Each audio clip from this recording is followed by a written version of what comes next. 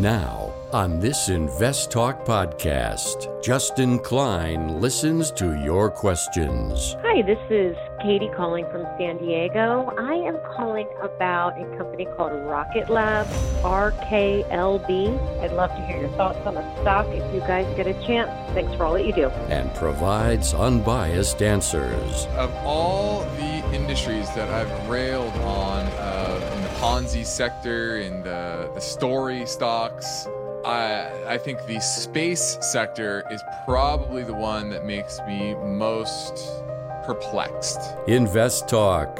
Over 36 million downloads and counting across America and around the world. Your participation makes it unique. 888-99-CHART. This podcast is produced by KPP Financial. Steve Peasley, President. KPP Financial. Independent thinking, shared success. And now today's podcast.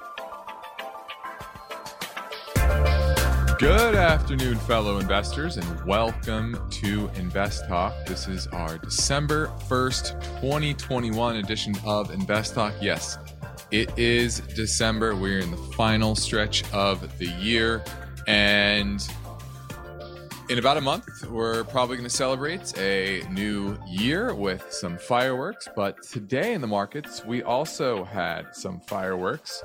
And I'm going to start off giving you a little bit of my perspective, because I think that's probably what most people want in a day like this, or after a day like this, with the S&P down 53 points, which in the grand scheme of things was a little over 1%, not that big a deal. But you look at the NASDAQ, that was down 283 points, almost 2%. Then you go over to Morningstar, you look at large cap growth, mid cap growth, all down about 3% overall.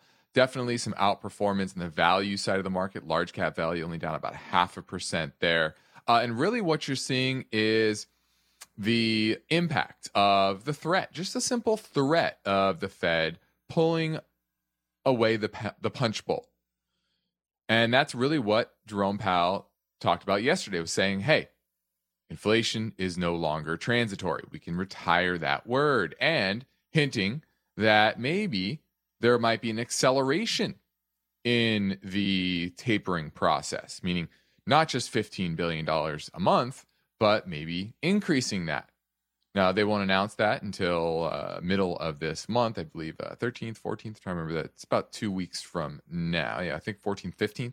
Yeah, so 2 weeks from today, until they announce what their continuation of tapering will be in January. They've already announced last month and this month. And so this is the market's reaction. And basically throwing a tantrum. Remember the taper tantrum? This is kind of a bit of a taper tantrum 2.0. And the market saying, nah, don't take away the punch bowl. Otherwise, we are going to go into a risk-off phase. And the market, or the Fed, does not like that. As much as they talk about the economy, because they care about the markets a lot, and financial stability. And the economy seems to be doing just fine. Inflation seems to be peaking just a bit. We'll talk a little bit more about that later. But this is really taper tantrum 2.0. And who got hurt the most? Well, it was the Ponzi sector. Look at ARK today. ARKK. Cathie Wood, which I've said for a long period of time, that I think her prognostications on growth stocks are wildly optimistic, and the market is starting to realize that, with ARK down, started the year right around 100, and this is ARKK, right around 120. Today, we're sitting at 98. So we're talking about a 20% drop on the year in ARK, whereas the SP is still up, 20% or so. So that's what you're seeing in the market today. And I'm sure you're going to want to talk about it. I'm sure you're going to want to get some perspective on a lot of the names that you've been discussing. And if any of you attended our webinar just a couple of weeks ago, we talked about this. Value over growth. With inflation rising and staying elevated. And that was kind of one of the things a lot of people didn't understand is, well, if inflation is going to moderate, why will value continue to outperform? Well, part of that's valuation, but mainly it has to do with higher discount rates, okay, and tighter monetary policy, looser fiscal policy, which is typically good for value over growth. And you saw that in spades today and really over the last few days. So that's where we are in the market today, and I'm going to help you navigate it as best as I possibly can. And the way I do that is by operating with my mission statement, which is always independent thinking and shared success. So I'm talking about the market as a whole, which I just did, talking about a particular sector, strategy. I'm going to present it all without bias, just with the facts as I see them in front of me and using my 20 plus years of investment experience. So I'm Justin Klein. Of course, I encourage you to contact me with your finance and investment questions. And when you do that, you get to shape this show. I can talk about whatever is on my mind, but ultimately your concerns, your questions are always number one. They always come first. So I encourage you to reach out to me during our live stream program right now, 4 to 5 Pacific time. But if you're listening after hours, that's great too. You can still leave your message on our Invest Talk voice bank. Either way, the number never changes. It's 888-99-CHART. So let's get right to our first listener question now. Hello, this is Bill from Atlanta, and I wanted to thank you for your podcast. Today I have a question concerning I-bonds. I was looking for some type of stable investment to put some cash in rather than just keeping it in a low interest-bearing savings account. In the past, I would put it in a CD. However, CDs aren't paying anything these days, and during my search, I came across I-bonds on the Treasury.gov website. I don't know much about bonds and nothing about I-bonds. I saw on the Treasury.gov website that it states I-bonds are paying 7.12% for the first 6 months, and then after that returns are somehow calculated off the current inflation rate. This caught my attention and wanted to ask if I'm reading this correctly.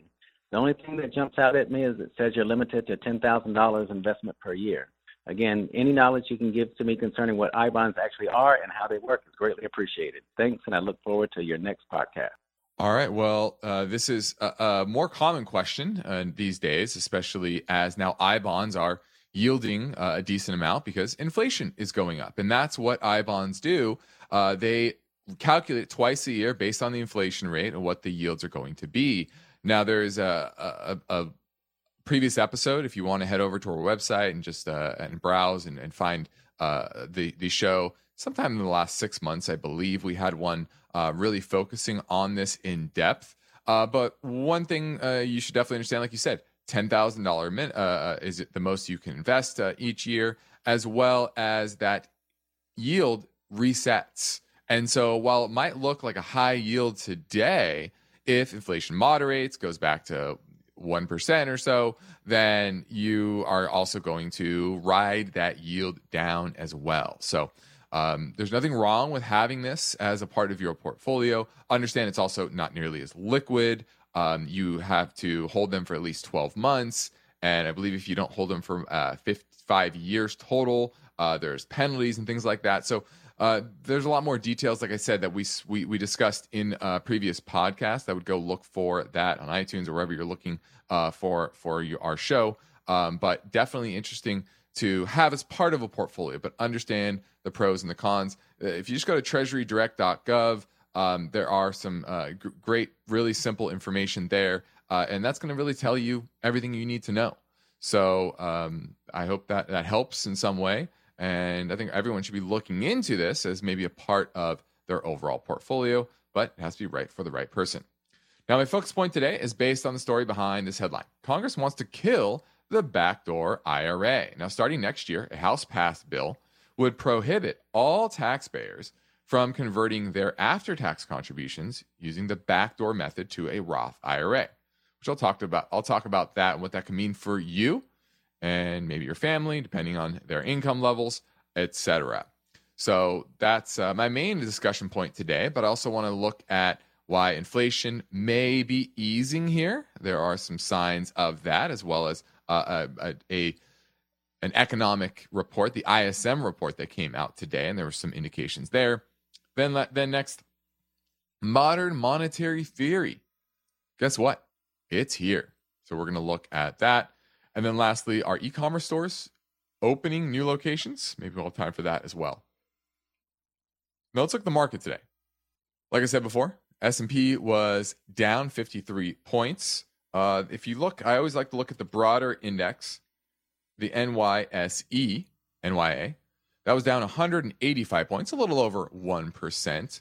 And really the strength was in the Russell overall, down, that was not strength, down 51 points, over 2% there. Now we haven't broken any major support on any of these indices. And I think we are still in this phase of getting ready for a liquidity situation that is going to dry up in the first half of next year. So I expect more volatility in that first half than you're seeing now. If you think now is a lot of volatility, you haven't seen anything yet. And I do think we are in the rollover phase, the post-March 2000 phase of the Ponzi sector blow up, the tech bubble 2.0 blow up, whatever you want to call it.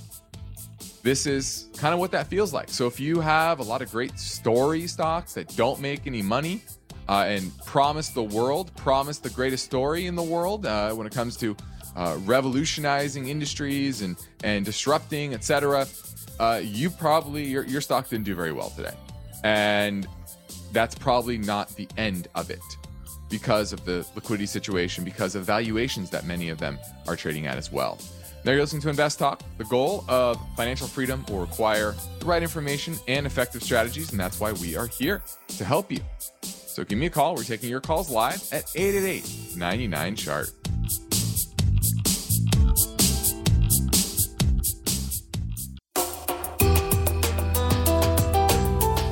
No two portfolios are alike, and every investor has a unique set of circumstances. So don't forget to call Invest Talk. 888-99-CHART. Hey guys, I was looking to buy Walmart. I was wondering what you guys thought might be a good entry point. All right, thank you. All right, looking at Walmart, I think we all kind of know what Walmart does, the largest retailer in the world. Let me try to pull up a chart here, but let's look at the numbers. Earnings for 2021, $5.46, supposed to be $6.42 next year, and $6.72 the year after. Certainly into some near-term support, but weakening overall. So I would be a bit patient on this name. The weekly chart and the daily chart, you're definitely getting a rollover. Now, good company, but it's really going to grow with the overall economy. It's so large, $382 billion market cap, $140 billion in revenue last quarter, in a single quarter, okay? And that means that it's so large, when you get to that level, you're basically growing at the economy level. Because your market share is not going to grow very much or being taken away very much. It's only going to move at the margins, and your giant ship is going to move with the overall economy. So that's a bigger question, is at what level is this a decent value? And I'm going to say it's probably lower than here. Let me look at our fair value real quick. All right, so our fair value is somewhere around $130 per share. Now we're at $137 at the close today. So, it's a bit overvalued. Now, from a technical perspective, I would say around 120, that would probably be major support. Remember, valuation is different than technicals. Technicals are where the chart is likely to find support. And I say right around the 120 level, that's where I would think about picking up. You get a modest discount to the overall true value of the company, and you're into some major support. So I like Walmart, especially if you're just looking for strong, consistent, steady dividend payers. Not going to be a big dividend, 1.6%. Get down to 120, it edge that closer to the 2% range. And it's going to grow with the overall economy. So I like Walmart. I like their presence of potentially competing with Amazon. Their business will certainly be helped by if there is a legislation around Amazon and their market power, which I do see increasing in likelihood. And so I'm a fan of Walmart, and I would pick it up right around 120. Now you're listening to Invest Talk. I'm Justin Klein. For investors, the need to remain vigilant never ends. So you will have finance and investment questions. The phone lines are open. So give me a call right now at 888-99-CHART.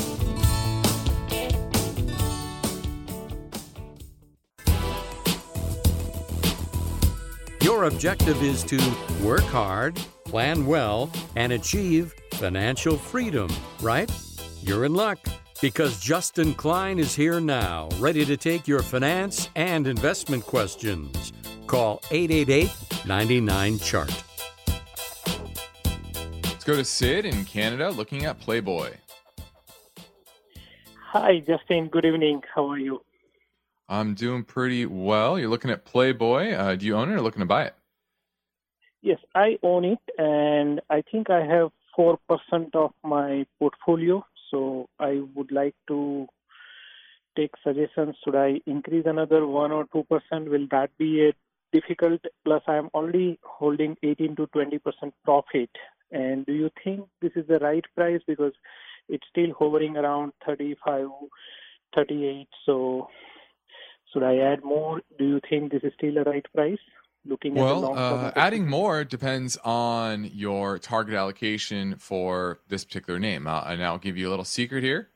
We actually have a 4% target for our most aggressive strategy in Playboy for our clients right now. So coincidentally, that's our target allocation. And we've thought about going up to 5%, and we may do that at some point. But our longer-term target on this stock is well north of $100 a share. So it's at 35 to close today. Hit earnings a couple of weeks ago, which there was a nice, strong reaction to that. And really, it's just been in a consolidation pattern between $33 and $40 per share.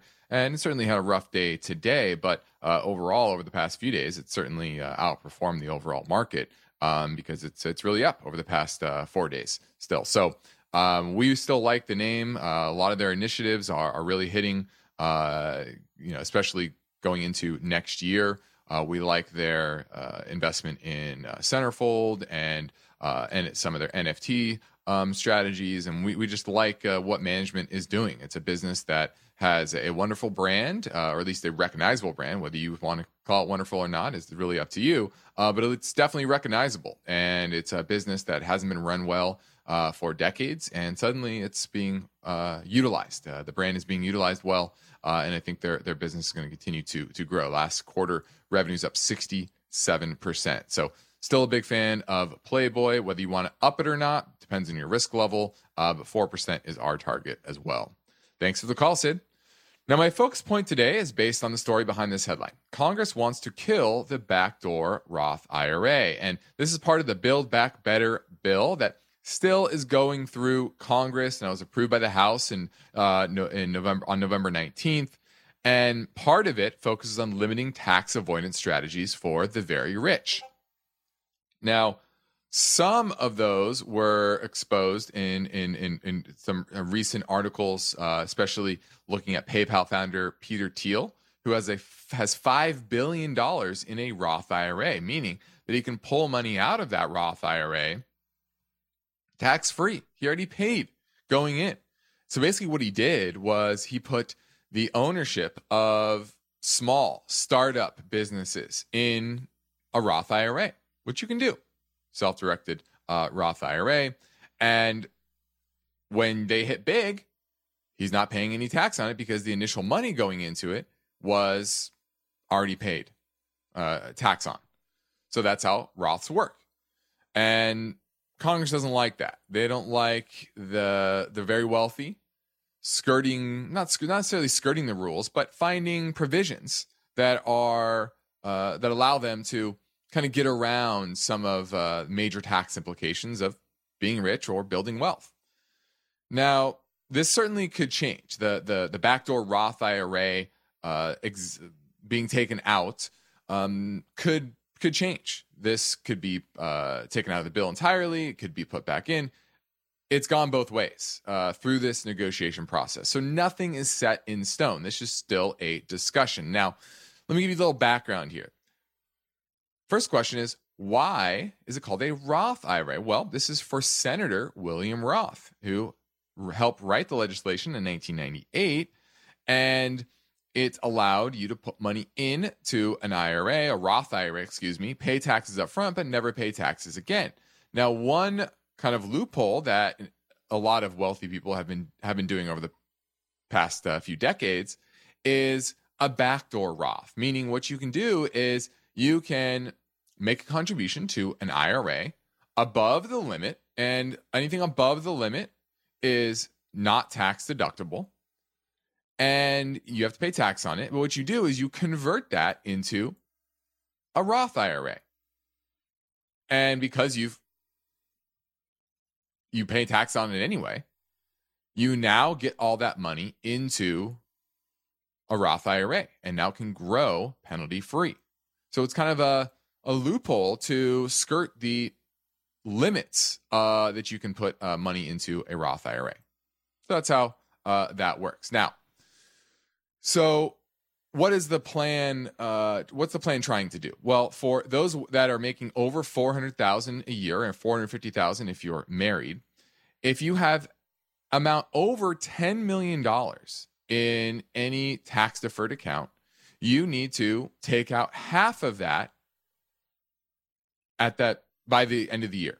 So, for example, you had $18 million in an IRA as of 2029. Now, this is what's kicking by the end of 2028. So this is in 2029. So it's a ways off. But you'd have to take out $4 million to get of that 18, right? So 18 minus 10 divided by 2. You have to take half of that out, $4 million. Okay? Now, this also applies to Roth IRAs. There's some complexities. And once again, this is still under negotiation. But the main thing is they're trying to get rid of anybody who makes over those limits, $450,000 for married couples, and exempt them from being able to do a backdoor Roth. So that's what we'll see, what happens in the bill coming to pass. We're going to a break, so give me a call at 888-99-CHART.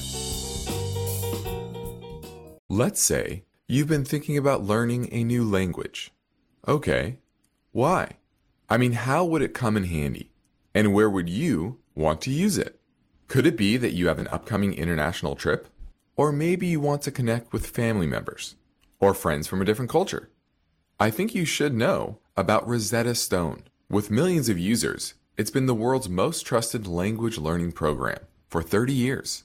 Rosetta Stone is available on your desktop or as an app with Audio Companion and the ability to download lessons offline. Rosetta Stone truly immerses you in the language you want to learn. It has a built-in, patented speech recognition engine called True Accent.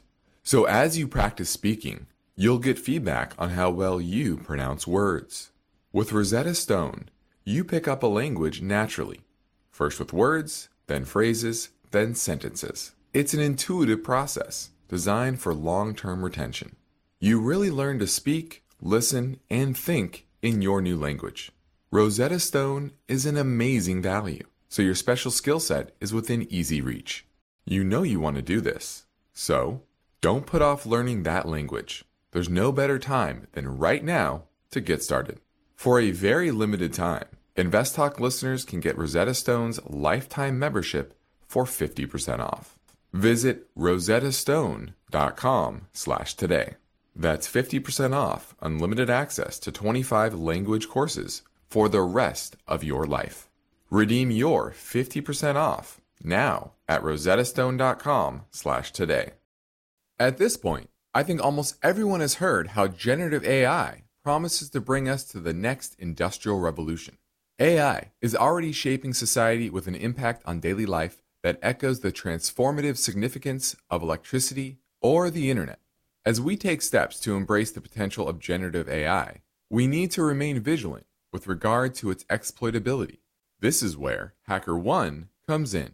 HackerOne's AI Red Team addresses the novel challenges of AI safety and security for businesses that are launching new AI deployments. The HackerOne approach involves targeted offensive testing by harnessing the collective skills of ethical hackers who are proficient in AI and prompt hacking. In short, AI red teaming is the practice of stress testing AI models and deployments to make sure they can't be tricked into providing information beyond their intended use, and that security flaws can't be exploited to access confidential data or systems. HackerOne seamlessly integrates with your existing tools to enhance communication and collaboration across development, security, and IT teams. So, stay ahead of the game in the battle against cyber threats with HackerOne's attack resistance platform. Learn more at hackerone.com. That's HackerOne.com, hackerone.com. You are listening to Invest Talk. Every Friday on the program and the podcast, Steve Peasley shares highlights from the newest edition of the KPP Premium Newsletter. Listen Fridays to Invest Talk. And now, Steve and Justin welcome your calls and questions. 888-99-CHART. Hey, Justin and Steve. This is Carrie in Colorado. I love y'all's program. I had a question because I'm just recently diving into the stock market and investing and building my portfolio. I was wondering, I've just been putting a little bit of money into a couple of things just to figure out how the game works.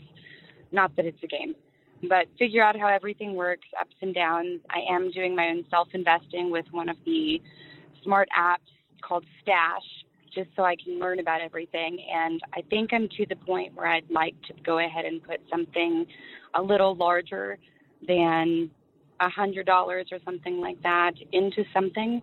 I've been looking at Tesla, doing a bunch of research, and it seems pretty intriguing and pretty safe. My goal is just financial stability for the future for myself and my son, and I just kind of want it to sit there and work for me while I keep up with everything. And I'm not sure if I'm ready to go ahead and do that or if that's the right choice. I know that it's popular in the news and all of these things, and to stay away from trends and really do my research. So I was just looking for any input on what I should use as my first bigger investment. Thank you guys so much and appreciate all you do. Bye-bye.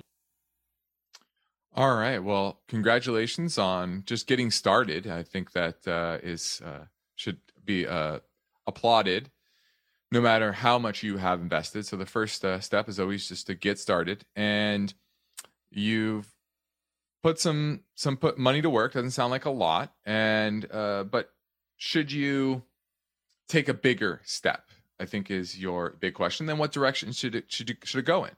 Now you mentioned Tesla, but my issue with that is that you refer to Tesla as relatively safe, and I would say that's the exact opposite. It's a very, very volatile, very, very risky stock. So, and remember, volatility is both upside and downside. So this is a name that has had big rallies and big sell-offs. So this is not a name that I would be investing in, especially at these prices. But definitely not if you are looking for something that's relatively safe. That's not where you want to be. So the fact that you said that makes me say you need to take a step back. You aren't in the place to make a big move yet. You're still in the learning phase.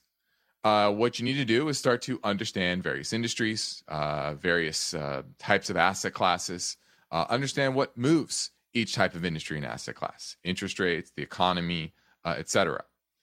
And then you can start to understand the bigger picture from the top-down approach. And then you look at different companies and find the best ones within a particular industry that you want to invest in. And like you said, staying away from fads is very important. And right now, there are a lot of people that have been investing in fads in regards to AI and cloud computing and all of these things that are supposed to disrupt the major economies in different industries. And those stocks have been valued dramatically high. And now those valuations are coming undone and back down to at least some semblance of reality.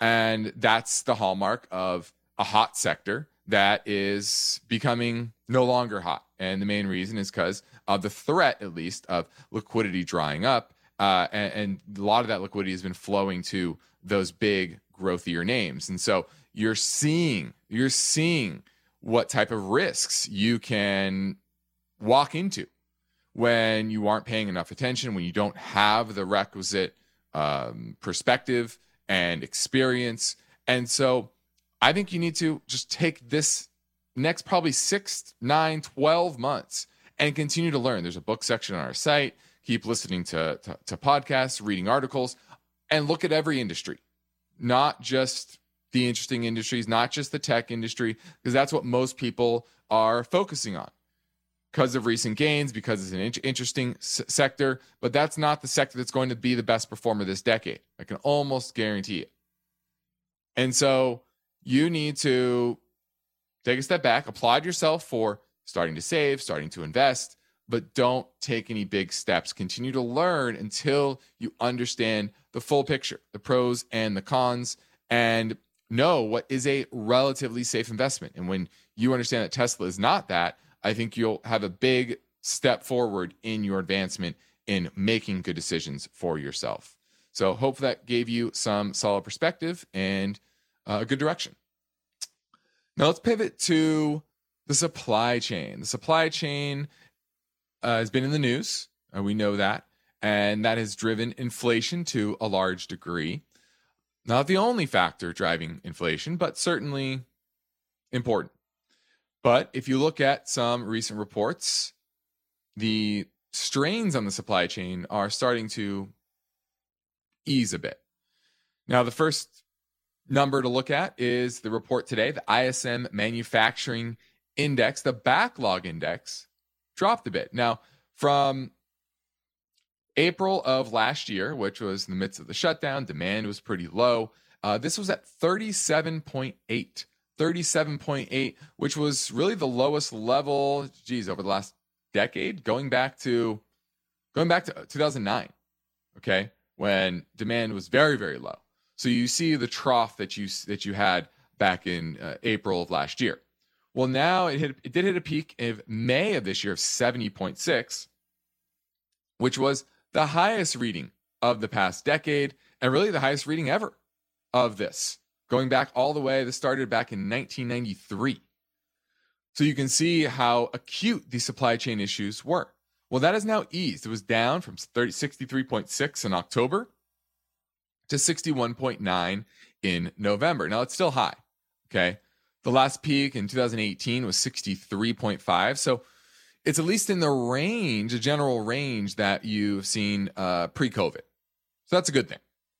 And then you look at other factors, like the fact that shipping rates have come down from record levels.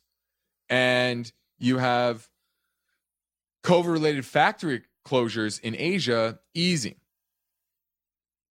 Energy shortages easing to some degree.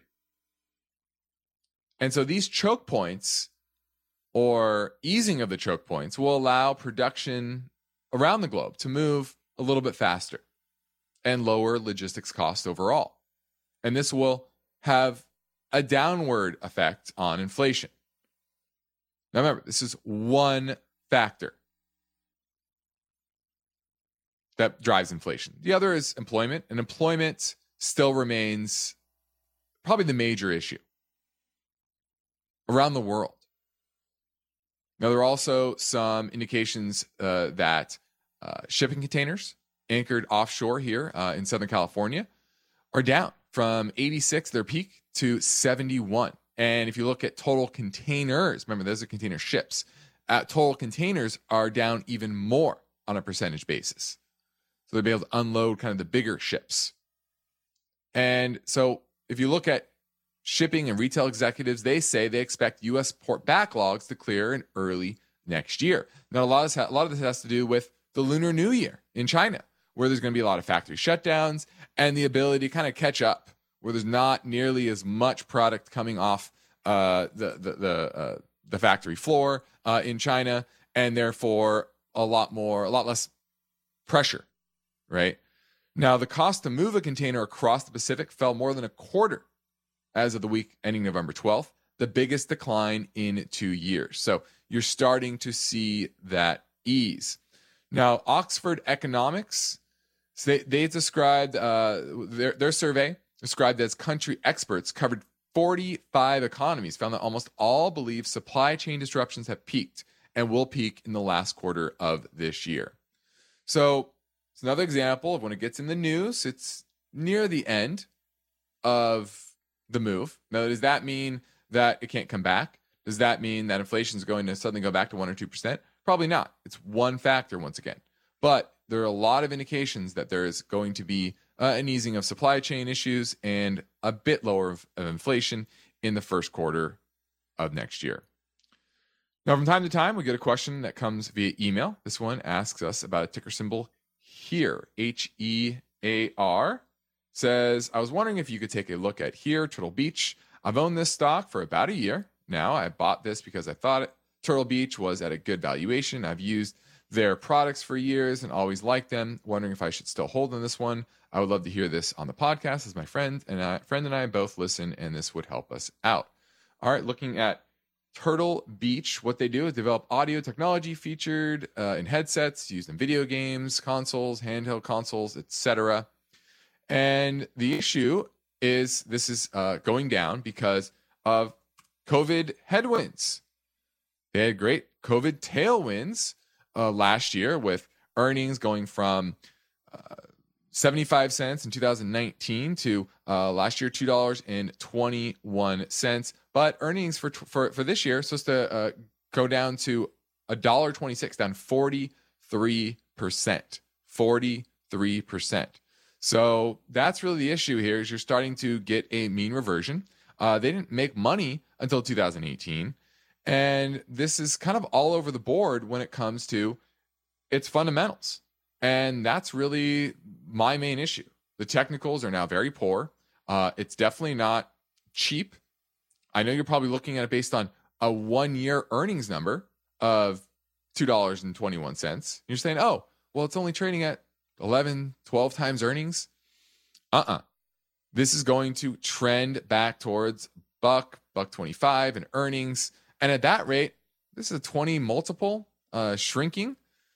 I don't like it. Enterprise value to revenue is about 1 times, which is, it doesn't sound expensive, but historically, over the last 5 years, that's above average. It typically trades about 0.5 to 0.6 times revenue.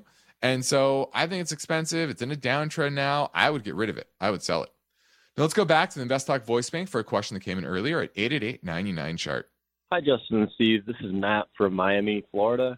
I just had a question regarding Ethereum, one of the cryptocurrencies that's currently on the market.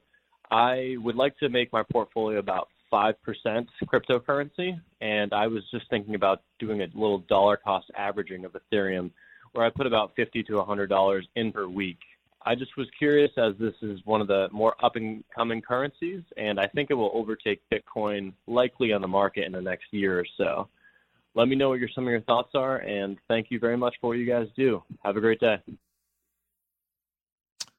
Well, dollar cost averaging is probably a good way to get into this space because there's going to be a lot of volatility, and you consistently buying into it, whether it's up or down, is going to weed out a lot of the emotions. Now, the question is whether Ethereum is the best one to get into. I do think there are a lot of good applications built on top of it. But remember, this is the very early days.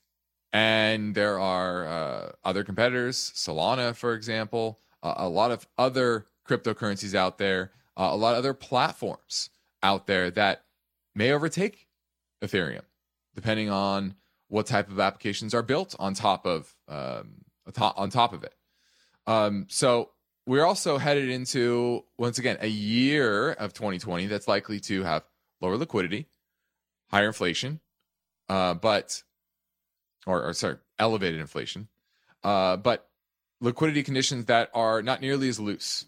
And I think crypto is going to be one of the first places to sell off big time.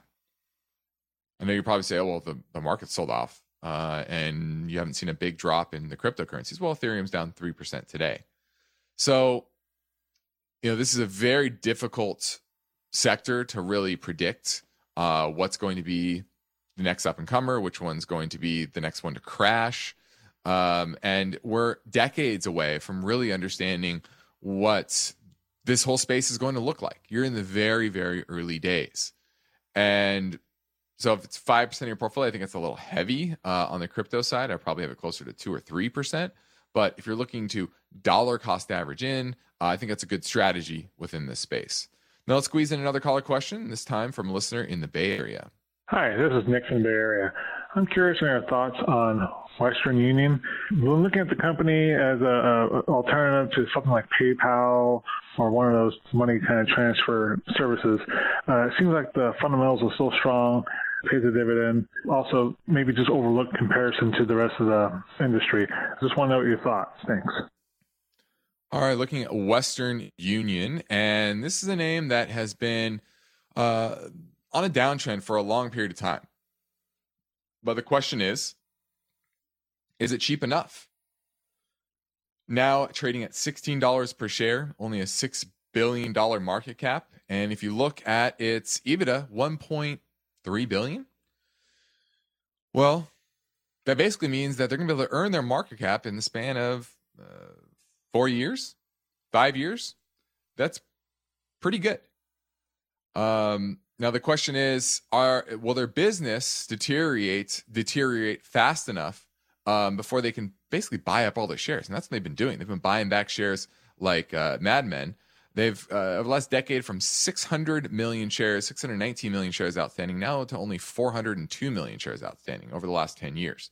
And they're going to be retiring that a lot faster now that they're plowing more and more money of their cash flow. Last quarter, $300 million into buying back shares. Now, I do think we're at support, and it's at that level where I think it is pretty cheap and will earn its entire market cap in just a few years. So I think while I don't love Western Union for the next 20 years, I do think it's so cheap. The market has discounted its cash flow so much that I think it's worth picking up down here.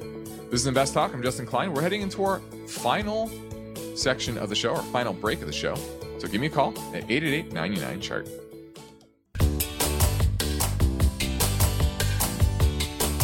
This is Invest Talk. For serious investors, it's all about achieving financial freedom. That's why the unbiased guidance offered by Steve and Justin is so valuable. The Invest Talk Anytime listener lines are open now, and Steve and Justin welcome your questions. Call 888-99-CHART. Hi, this is Katie calling from San Diego. I am calling about a company called Rocket Lab, RKLB. I've been trying to get in. I don't own the stock yet, but interested in buying some. I've seen their value is at about $6 billion, but the revenue is only at $50 million a year. I'd love to hear your thoughts on the stock if you guys get a chance. Thanks for all that you do. Bye. Of all the industries that I've railed on in the Ponzi sector, in the story stocks, I think the space sector is probably the one that makes me most, I don't want to say infuriated, but perplexed. I think that's the best word. Perplexed, because there's simply just not a lot of strong economics behind a lot of what's happening in space. This is why governments have been the ones to operate within space, because it's very expensive. It's hard to keep people alive in space. And there's, besides satellites, there's not a whole lot of usability on the ground when it comes to launching things into space. And so it's a cool story, but absolutely not something I'm investing in, and is exactly the type of Ponzi sector stock that I think is going to struggle. They lose money. They're not making more money. Their revenues are down 50% year over year. This is just a bad place to be invested. So I'm passing on Rocket Labs. Now let's talk a little about modern monetary theory. And this is something that is controversial. And what it basically, for everyone out there, what MMT means is that the government does not need to have what are called pay-fors. Meaning, if they want to go spend money, they don't need to raise revenue or cut spending elsewhere. They simply print up the money and go spend it. And in reality, they're not really printing up the money. They're borrowing more money, increasing debt. Maybe the Fed's printing money to go buy that debt, but that's a whole nother mechanism. But this recent infrastructure bill, along with a lot of the stimulus over the past 18 months or so under both administrations, were not paid for. Meaning it was just money spent added to the debt. And the reality is now that MMT ideas have now firmly entrenched themselves into government, into central banking, even into Wall Street. And the current infrastructure bill that just passed is another indication of that. Now, we're not fully in the MMT camp. I don't think there's everybody in Congress or in government that's saying MMT full bore, let's go, because you have the Build Back Better plan, which is they're trying to do pay-fors and trying to make it while spending a bunch of money, trying to raise some money as well and try to make it not that bad on the fiscal situation. Now, most MMTers, modern monetary theorists, they don't like the pay-fors. They think it's wrong-headed because money can be basically printed or borrowed, and the Fed can monetize the debt. Is basically the theory. And there aren't a lot of consequences except for inflation. Now you're seeing that inflation now, but they're saying, well, then the Fed can, the government can pull back on spending. They can raise taxes. You can raise interest rates. All these things that will pull inflation down. And so it's really about getting money into the hands of people, reducing wealth inequality, and spending money on projects that are worthwhile, that have a return on investment. And that's the whole idea. Now, important elements of government are now accepting of this economic and financial viewpoint. And this has major implications of how the economy is going to move forward. And this is really the lesson from last year. Remember, January of 2020, MMT was a crazy idea. Well, as of March of last year, when everything was shut down, both left and right, entire government embraced MMT. And so that's really what you're going to see now, is every recession is going to be shallower because the fiscal response is going to be much stronger, which means that inflation is going to be higher, but it's going to be a lot more volatile than you've seen over the past couple of decades. And I think that's the lesson you can take over the past couple of years, is that governments are now in control, the fiscal authorities are in control, inflation is going to be relatively higher, but also have a lot of volatility. Well, I think that about does it for today's show. I'm Justin Klein. This completes another Invest Talk program. Steve Peasley and I thank you for listening. We encourage you to tell your friends and family about our free podcast downloads, now over 37 million. Get yours anytime at iTunes, Spotify, or Google Play, and be sure to rate and review. And if you leave a message or leave a rating on iTunes and you leave a question in that rating, we'll prioritize your answer. Independent thinking, shared success. This is Invest Talk. Good night. Because of the nature of the interactive dialogue inherent in the format of this program, it's important for the listener to understand that not all comments made will apply to them specifically. Nothing said shall be taken to be investment advice, or shall statements on this program be considered an offer to buy or sell securities.